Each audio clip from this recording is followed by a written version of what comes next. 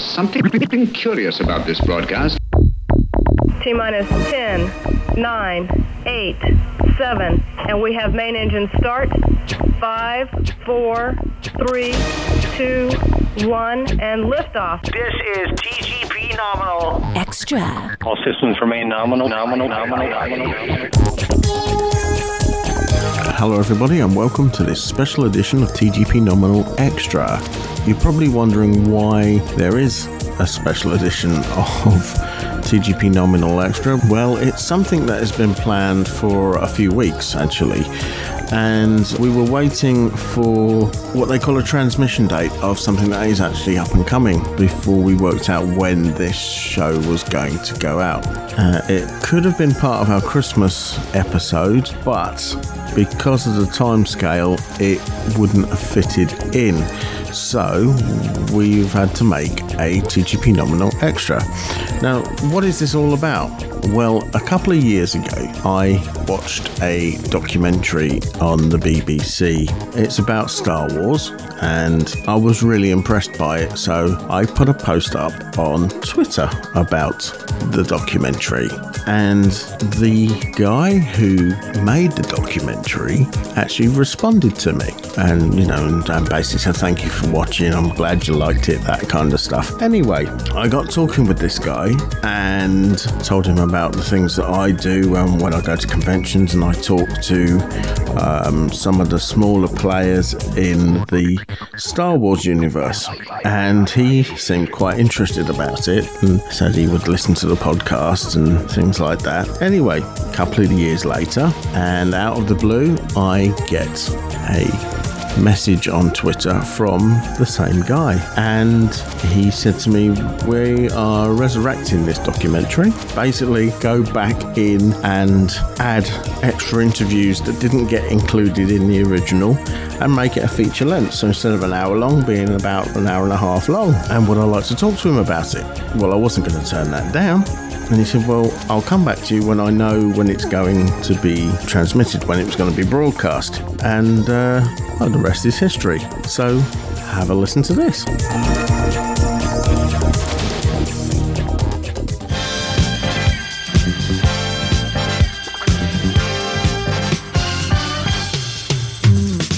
So, joining me on the line, I have David Whiteley. How are you doing, sir? Hi, how are you, Mark? Yeah, I'm good, thank you. Yeah, I'm kind of getting there, almost to the finish line. I've been looking at some of your tweets lately, and it's like, we're nearly there, we've nearly done it. And the thing we're talking about is you have a documentary coming out soon. Yeah, well, we've actually got two coming out the same night. So a couple of years ago, we made an hour-long documentary about the British people that made Star Wars. So the Galaxy Britain built. Went on BBC 4, went on BBC World. People were very kind. Fans liked it. Critics liked it, which was good. Mark Hamill tweeted about it, which was fantastic. So as a Star Wars fan as well, this is fantastic. We've spent almost 2 years trying to put everything together on that one. So we had a 60-minute film. And I thought that with this December being the very end of the Skywalker saga, I've never known anything other than Star Wars. I was born on May the 4th, 1977, Star Wars Day in 77. Wow. And, I know. People say to me, "Is that genuinely your birthday?" Gareth Edwards said to me, he said that he's never met anybody with such a Star Wars birthday. So it was, then again, the luck of the draw, I suppose, when you're born. But anyway, so I digress. But anyway, so we made this film, and I said, with the end of the Skywalker saga coming up, wouldn't it be great if we revisited that 60-minute documentary and made it longer? I didn't quite know what I was letting myself in for when I said it, but make it 90 minutes, make it feature length. So we went back into the archives, the stuff we'd filmed, and we've made it longer. And we've also done 3 new interviews to go in it as well. So stories like, we couldn't get all the stories about Roger Christian making all the weapons. The only one that made it in the original cut was the story about the lightsaber. So I went back and looked at how he made all the weapons, and then we did a whole section on the London Symphony Orchestra and when they scored Star Wars with John Williams. And we got a couple of the guys, new interviews, who were the principals. So we're the principal bassoonist, principal trombonist, who played on the original Star Wars score. And we're just blown away by it, because they're telling us things like they did their first take, and John Williams went back into the mixing room, and as on playback, they all turned and looked at the screen. Of course, they'd never seen anything like it, because, this is the opening title. And of course, you got the blockade runner being chased by the Star Destroyer, and of course they're blown away by it. So you got that, and then we also spoke to a wonderful lady called Ann Skinner, who was continuity on Star Wars. So she was there for every single tape, every single shot in Tunisia, and also Elstree Studios, writing all the notes down and the continuity. So the BFI archive has all her stuff.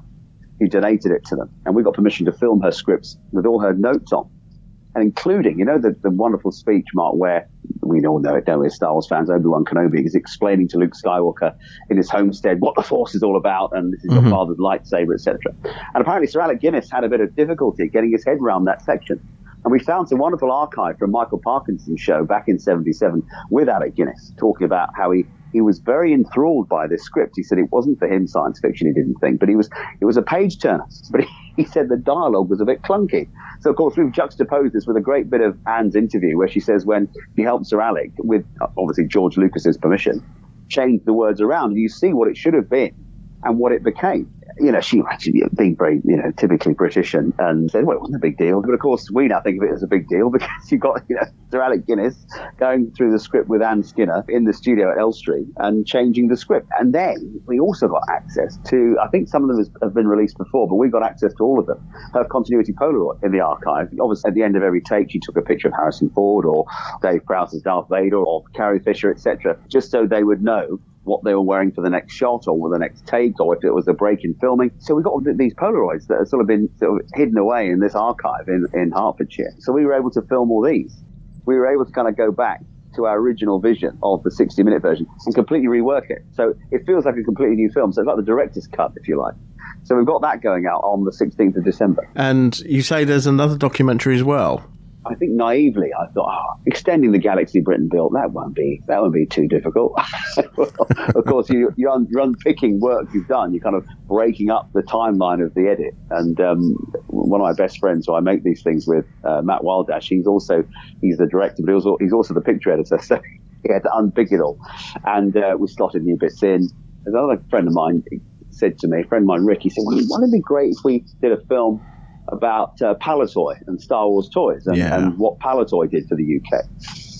And at first I was a bit skeptical. I thought, well, really, people, I mean, I've still got loads of my Star Wars toys. So I thought, is there really enough here to make a film? Well, of course there was. we tracked the people down. It's a 30-minute film. And we tracked the original guys that worked at Palitoy down. So we've got the chief toy designer, the managing director, the other designers. We've got the people that worked on the production line. We've got the assembly line workers. And we meet some collectors as well. We kind of leap into Palitoy's story when they were being offered Star Wars by Kenner, because obviously Kenner got the contract. Did a brilliant job. Everyone knows what they did there. I mean, we've all seen it, the fabulous documentary, The Toy That Made Us, and you see how they got the Star Wars contract from 20th Century Fox and George Lucas have the merchandise right. Obviously, being here in the UK, the release date was later for us. It was the 27th of December in 77, and it had already been out 7 months or 8 months, whatever it was, in the States. So I think that Palitoy were a bit concerned that there was no Christmas market there, and as we know, there was the early bird certificate thing in America. Yeah. So the figures started coming out in the UK probably about the same time as it did in the States, so it was sort of springtime. But of course, demand was through the roof. So the factory that was already doing very well with Action Man and Tiny Tears were going flat out to try and fulfill everyone's wishes. We've got a fabulous interview with a guy called Jeff Maisie, who was the European marketing manager for Palitoy. And he said they all went to the preview screenings of Star Wars and were blown away. But he said it was so difficult. The trade buyers, the retailers, weren't that interested. They couldn't see it going because traditionally any toy line connected to a film, if the film does well, great. If the film bombs, well, you're left with all the merchandise. They tended to sort of connect to TV series. So if you've got a TV series with longevity, people can buy into that. But of course, people didn't realize just how mad Star Wars was going to go and how popular it was going to be. But the guys at Palitoy could see the potential. And so could Alec Guinness, because... Yes, that bit hasn't made our documentary, but there is a bit of that interview with Michael Parkinson. And I think, was it 2.25% he got? Something royalties? Like that, yeah. Yeah. It's a very funny story he tells, but yeah, it's 2.25%, which ain't bad, is it? And people have learned from that since, because there are people that say, you're making this on a budget, but if it's successful, to have some of the merchandising rights is... I mean, he did incredibly well because of that. And you know, I don't know about you, but I've heard of people saying that Sir Alec wasn't bothered by Star Wars. But I thought, from what the things I've seen and read, he seemed to be very enthusiastic about it. And certainly in the extended version of the Galaxy Britain built, the set decorator Roger Christian tells us on camera, which is in the new version, where he said, you know, he was there Sir Alec's first day on set, you know, on location in Tunisia. And before they rolled on the cameras, he went and took himself off and rolled around in the dirt and the sand to make himself look like all, you know, dusty old hermit, you know. Yeah. So he did that of his own accord. He just went off and rolled around and got into the role. Because that's one thing about Star Wars, it's a used-looking universe. Yeah, and that was obviously always George Lucas's vision. But that was very handy when it came to actually putting it together, because they didn't have any money. So, you know, they bought all scrap bits of aeroplane and dismantled things and turned that into very interesting bits at the back of the bar in the cantina and the crashed spaceship outside and all that kind of stuff. And obviously, I mean, we got wonderful archives in Galaxy where John Barry, who sadly died during the filming of The Empire Strikes Back, he was the production designer on Star Wars, and he talks about all these different bits of junk that they got to make things look interesting. They said a part of R2-D2's head is part of a caravel. There's so much work's gone into that engineering for these bits and pieces. Of course, you break it all down, you put it together in some other form. It looks interesting, that kind of worn out look. That's it. That's the beauty of it, and that is the beauty of Star Wars in total, because the whole thing was made up. The technology wasn't there, so they invented it. Yeah, exactly. And worse, I mean, you look at what they did with the incredible talent. I mean, we're talking about, you know, the Brits' talent, you know, involved with Star Wars, but of course the incredible talent in America, the guys that were creating new types of computers for the special effects. I mean, it's mind-blowing, really, when you think of what they were doing and reinventing everything. And I think that's one thing that differs between Star Wars and any other kind of film, is that people don't just love the movies, what you see on the screen. What happened behind the movie is just as important. You're right. There's so much still to find out about Star Wars. You think by now we know it all. We're still finding out things that, oh, that happened, did it? Oh, that happened. I've become very good friends with some of the guys who I filmed Galaxy with. I mean, you know, if you told a 7-year-old me that I'd be, you know, having lunch with Robert Watts and what have you, and having a few drinks and what have you, and becoming friends with these guys, I wouldn't believe you. But it's remarkable. They come out with stuff and you think, really? I haven't heard that. Where's that come from? You know? I don't know what it is about Star Wars. I'm not a massive. I mean, I like science fiction, but I wouldn't say I'm a massive science fiction fan. But I think that Star Wars just transcends everything. I mean, when we interviewed Gary Kurtz, who's sadly no longer with us, you know, we've dedicated the extended edition to his memory, and John Mollo, the costume designer, who sadly passed away before the original film went out. But you know, Gary was saying that it was a rousing story, and people would, when it first came out, people would see it twice in a day. They knew there was an audience from the science fiction camp. You know, you had Charlie Lippincott going around and getting everybody excited at these festivals and what have you, and you know, people who were into science fiction and comic, and saying, look, you're really going to love this film. But of course, then it went everywhere, and everyone wanted it, didn't they? I mean, It was great. I mean, we've got this lovely archive in 1977 or 1978 in London, you know, outside the Dominion, and these elderly women going in to watch Star Wars. It's brilliant, you know, because everybody enjoyed Star Wars. The thing is with Star Wars is that they kept everything. And there's a lot of films where there isn't any extras, you know, when they bring out a special version of it because it's so many years old. Yeah. And there's nothing of it left. But with Star Wars, there's so much that you can go back and have a look at. Exactly. I mean, when we interviewed Gareth Edwards in LA, and he obviously worked on Rogue One, and him and Colin Gowdy, they met together at the BBC. You know, Colin was the picture editor and Gareth was the visual effects editor.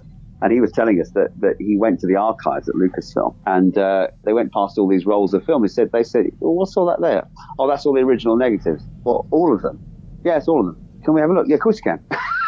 So, of course, they then sit there and go all the footage that wasn't used. They used, actually, you obviously know this, in Rogue One, there are a couple of the guys in there who are in the Battle of Yavin, who are in the Battle of Scarif over in space, over Scarif. So they went back and found all that stuff and used it, and obviously upgraded it and did some special wizardry with it. It's as if it was, you know, then the next battle is some of these guys got killed at Yavin. The other thing I love about that side of it is the reality, because there are generations of people that worked on that movie, and then now their children are working on the new movies.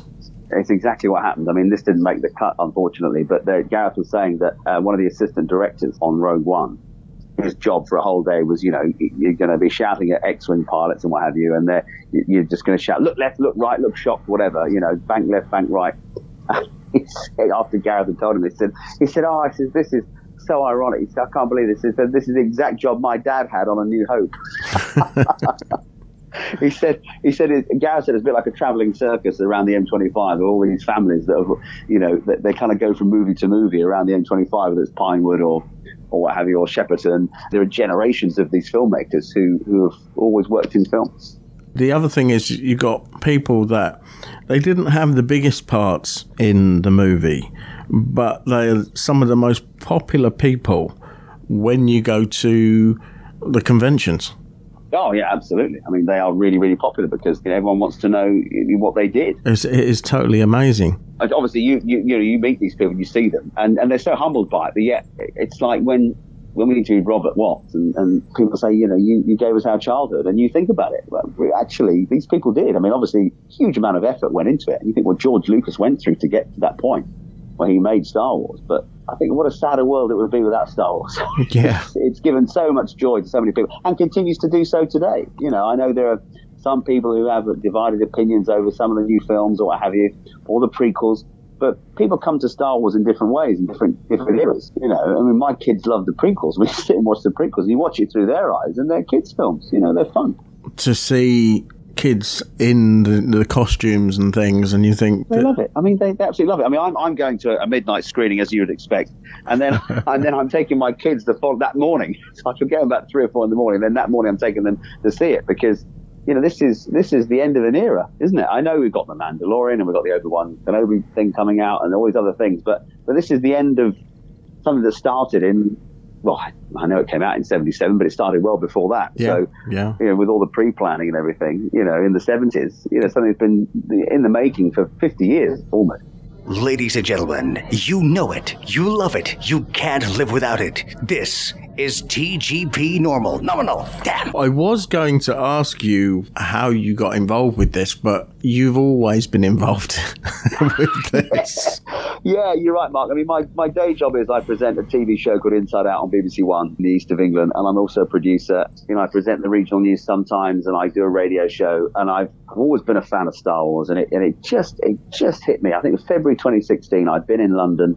I was coming back from a shoot, and I saw that Mark Hamill was doing a talk for the Student Union in Cambridge. And I thought, wouldn't it be great to get him to do an interview? And I think he agreed to it, and then other forces got involved. But anyway, I then thought, I'll go through the official channels, and I started working on it, and it kind of snowballed. It started off as it was going to be like a 10-minute film, then a half hour, and then an hour, and it just sort of grew and grew and grew, and people started putting money in it from different parts of the BBC. That's the way it works. And then, it became this beast. To make a Star Wars documentary, well, make 2, it's like, wow. I mean, to do that on a professional level is just incredible. I'm not going to say it's been easy, and it's been a wonderful experience, a wonderful privilege to do that, and to get the stories out there, because it's like the people you speak to, these unsung heroes who are in the costumes. They don't ever have a voice. They have that story told. And I thought, there's so much talent. There was a guy I spoke to. He was a props master for a lot of the movies that were filmed at Elstree. Yeah. And he has got pages and pages of memorabilia, call sheets and all that kind of stuff. Oh, yeah. And he brings them to conventions and shows people them. And I said, you really should put this stuff in a book, because it's amazing to see. Yeah, because that's the stuff that all went in the bin. Even with Star Wars, I mean, a lot of the costumes just sort of, it's got tipped in the skip, and people picked it up and took it home. Mm-hmm. Robert Watts tells a story about he had a TIE fighter pilot helmet that he gave to his kids to play with. And these things are worth a fortune now. But at the time, it was just another prop that got disposed of. Unbelievable. It's mad, really, when you think. And yet there's still more stuff to find. I mean, as part of our Toy Empire film, we filmed at Prop Store, the guys just north of London. We filmed their very first UK vintage toy auction. Mm-hmm. But the props they've got out there, it's just unreal. When you saw John Hurt's costume from, his spacesuit from Alien, and then, that's a dewback. That was in someone's garage. What? They'll summon Gareth. And they've got all these spacesuits from different movies and aliens and all, and there's a pulse rifle from Aliens, and then there's this helmet from Star Wars and whatever. It's just huge. It's just incredible. And a lot of these places would get rid of it because they didn't store it. They thought the film's over. We'll remake it if we have to. That's it, all done. Whereas actually, to own part of that movie history is something very special. It's like now where everything is pretty much 3D printed or whatnot. Yeah. And you've got the guys at the R2D2 Builders Club who were part of making the new movies. Yeah, exactly. Because that expertise is invaluable. And Gareth told me when they 3D printed Vader's helmet for Rogue One, and they said it didn't look right because initially it had been molded by hand. There were thumbprints in there. Not that you could see them on camera. They said they printed it absolutely perfectly to the right specifications. And he said you looked at it and it wasn't Vader. It didn't look right. So they then they redid it with sort of thumbprints in and resculpted it because it had to have that kind of organic feel as opposed to something that's come out of a 3D printer. And that was of last year before, one of my favourite interviews was actually Spencer Wilding, who actually played Vader in Rogue One. Yeah, wow, yeah. He's an amazing guy, absolutely amazing guy. And what a scene. Everyone remembers Rogue One for that scene. Yeah. And that was and I was told that was a last minute thing as well. To do that and put Vader in that whole scene is just breathtaking. And Spencer is actually exactly the same build as Dave Prowse was when he filmed his scenes. Really? Yeah. Really? Oh, that's interesting. I didn't know that. I know that they certainly had fun cutting it because to edit that scene and to say you've edited a scene with Darth Vader in. And I remember Gareth telling me when they got James Earl Jones into the sound booth, it's just like, whoa, there's Darth Vader. Yeah. You just hear that voice and Amazing. I mean, the thing I like about the fact that someone like Gareth directed a Star Wars movie is because, a lot of people that direct them are fans, but he is a real fan, isn't he? And he's a real fan. He loves Star Wars, and he wanted to get it right. Everything had to be absolutely 100%. I mean, he said to me, if you had sideburns and you're in the London area in 2015, you were guaranteed a job on Rogue One because you look like you're from the 70s. So everything, I think, had 70s moustaches and stuff, didn't they? So it had that feel about it, so it was of that era. To this day, the people that make these movies want to come to the UK to do it because the UK are so great at what they do. Yeah, I think you're right. Hit the nail on the head there. It's the talent here is unbelievable. Gareth said there's certainly a how did he put it? He said something about the British personality. He said it shouldn't matter, but it does. And he said nothing's ever too much trouble. And they'll go, yeah, I can sort that out. No problem. And he'll say, no, you can say no. And they say, no, let me get back to you. Let's see what I can do. And I think there's that sense of pride, I think. And you think all the movies that are made here, if you look back, all these the blockbusters, like a lot of Indiana Jones, you've got Alien, Star Wars films, James Bond, now you've got Harry Potter, all these movies that come out of this country, and you can't quite believe it, really. You go down to Soho and all these post-production houses, they're all cutting the latest movies, quietly buying closed doors. I don't think it's just that it's a British mentality of, we can do this, don't worry about it. If somebody came to you and said, right, we need something for Star Wars, that would be like, right, we'll do it. Of course. That's it's a no-brainer. Yeah, let me think about that. Of course you're going to do it. Definitely. Sorry, Star Wars, no, I'm not interested. I'll pass on that, thanks. No, of course you do. You're gonna say, yes, of course. In fact, don't ask me ever again. Definitely, 100%. Doing it now. You're not going to say no, are you? It's the funny thing I find when I've been talking to certain people. Obviously, if it's a new film that's coming out, they can't talk about it because they've been embargoed. They can't say anything. They've written exactly. Yeah, they got an NDA and all that and all that kind of stuff. But there's one guy I won't say his name, but if I say what I'm going to say, he's going to know anyway because he'll remember it. He's a creature actor. Oh yeah, and he could tell me the different movies that he's been in, but there was one film that he couldn't tell me that he was in. And I said to him, is it Star Wars? I couldn't possibly say. I think I know who you mean. And he was wearing a hoodie that actually said Episode 7 Creature Workshop or whatever on the front of it. Yeah, you didn't have to do too much detective work there, Mark, did you? Not really. Hang on, let me just guess. Star Trek? No, yeah, exactly. Yeah. It's a new Mary Poppins. Yeah, no, if you're wearing a hoodie with that on, you're pretty much giving it away, aren't you? But yeah, I imagine working on them and you couldn't say anything to anybody. And the thing I've also found is even when the movies come out, a lot of these small part actors are not sure whether they can still say anything, even though the movie's been released. Yeah, exactly, because they still feel they have to keep a lid on it, I suppose. And they got those NDAs and everything. Tell you what, I think for me, it's going to feel very emotional getting to the 16th of December, which is when our docs go out, and then obviously that week as well, The Rise of Skywalker. Yeah. Because the schedulers, they wanted to put it out this next week, and I said, look, if you wait till the week after, A, the election's out of the way, and B, you've got The Rise of Skywalker coming out that week. So that Monday night, no one goes out Monday night. It's 9 o'clock till 11 o'clock Monday night, the 16th on BBC4, 2 Star Wars documentaries, and then that week the release of The Rise of Skywalker, where we'll all be crying together in crumpled heaps, 40-somethings who've grown up with it, 50-something, whatever, going, oh, it's over. Just seeing the teaser trailer, when C-3PO says, I want to see my friends for the last time. Yeah. And I just... That was it. I cried at that point. I did. Ridiculous. I mean, I cried. I thought, hang on. I do like C-3PO, but I've always seen him as a bit of a minor character. But there's storyteller, and he's been in all of them, and he's a part of the furniture. And you think, what?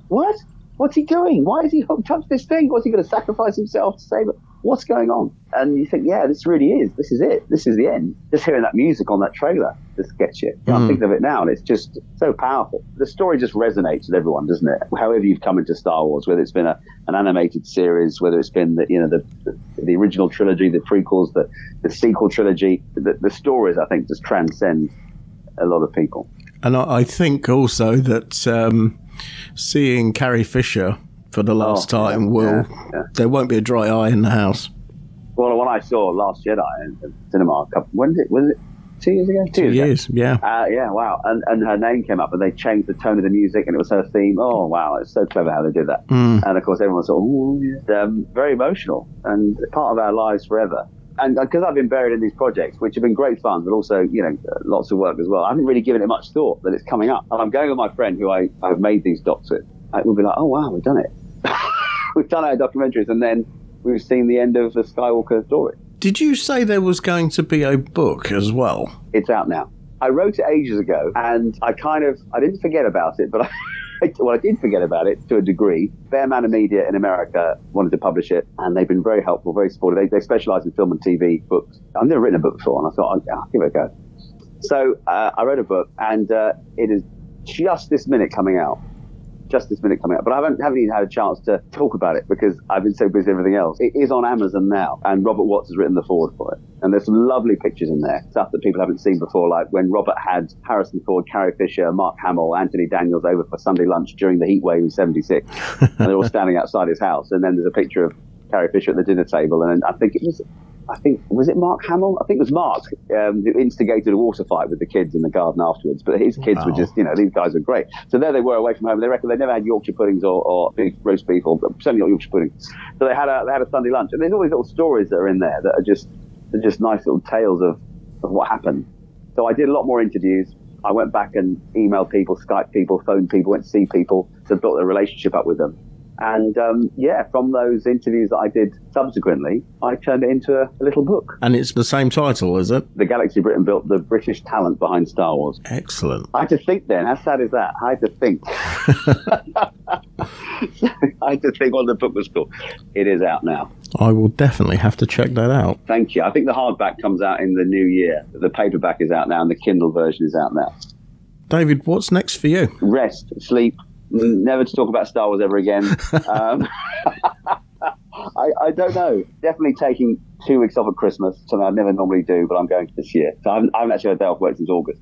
I'm going to take a long chunk of time off then, and I've got a new series of Inside Out starting on January the 20th on BBC One in the East, so I shall be working on that when I get back. I've got a few new shifts to do. I have got a few ideas up my sleeve for film-related documentaries, so I'm hoping that after these hopefully do okay, I can then go back to powers that be at BBC Arts and BBC4 and say, look, I've got a few more behind-the-scenes stories we can tell of other movies, other things that have sprung to mind. So I'm hoping that once the dust settles on these two, Mark, then I can pitch some more stuff. So we'll see. 2020, I'm not sure I would do two concurrently. I think that was probably a bit ambitious to make 2 hours of network television at one go, but one at a time. Well, David, it's been absolutely fabulous talking with you. Oh, and you. I've really enjoyed this, Mark. It's been really lovely. Thank you so much. It's been so lovely to speak to you.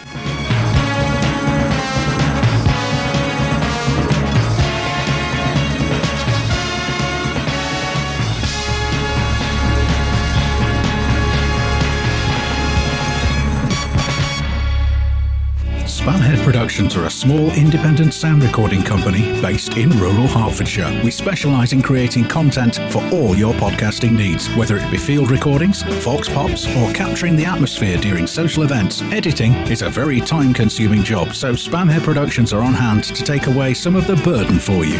Just advise us on how you'd like your content to sound, and we will do the rest. We can even help you design and manage a website for your podcast too. Visit us now, spamheadproductions.weebly.com. That's spamheadproductions.weebly.com. So once again, thank you, David, for coming on the show. It was brilliant talking with you. You are the ultimate Star Wars superfan. You can't get any more of a superfan with a birthday like May the 4th, 1977. That just says it all, really. So you were born into this universe. So Toy Empire goes out on BBC4 at 9 o'clock on the 16th of December, and The Galaxy That Breton Built is straight after it. So it's a whole 2 hours of Star Wars programming on the BBC. And don't forget, if you miss the actual show when it goes out live, there are links to the BBC iPlayer so you can watch it whenever you want on the show notes, along with some information about Star Wars, Elstree Studios, and a bit more about David Whiteley himself. Don't forget to tune in to our Garbage Pod stroke TGP Nominal Christmas crossover, which should be coming out on Christmas Eve. Well, that leaves me with one thing left to say, and that is, thanks for listening, take care one and all, and I'll speak to you all again real soon. Well, that about wraps it up for this episode of TGP Nominal. If you want to get in touch with us, then send an email to garbagepod@virginmedia.com, where your input is our output. Or click the social media icons at the top left of the page over at tgpnominal.weebly.com. If you would like to subscribe to any of our podcasts, you can do so via iTunes, the RSS feed, and also Stitcher and TuneIn On Demand Radio. And you can listen to me going solo, bringing you the latest in movies and home theater for regular people in the Widescreen podcast over at widescreen.org. Don't forget to rate and review us. If you like what we're doing here, then why not buy us a pint by clicking on the donate button on any of the podcast pages. And don't forget to spread the word about us.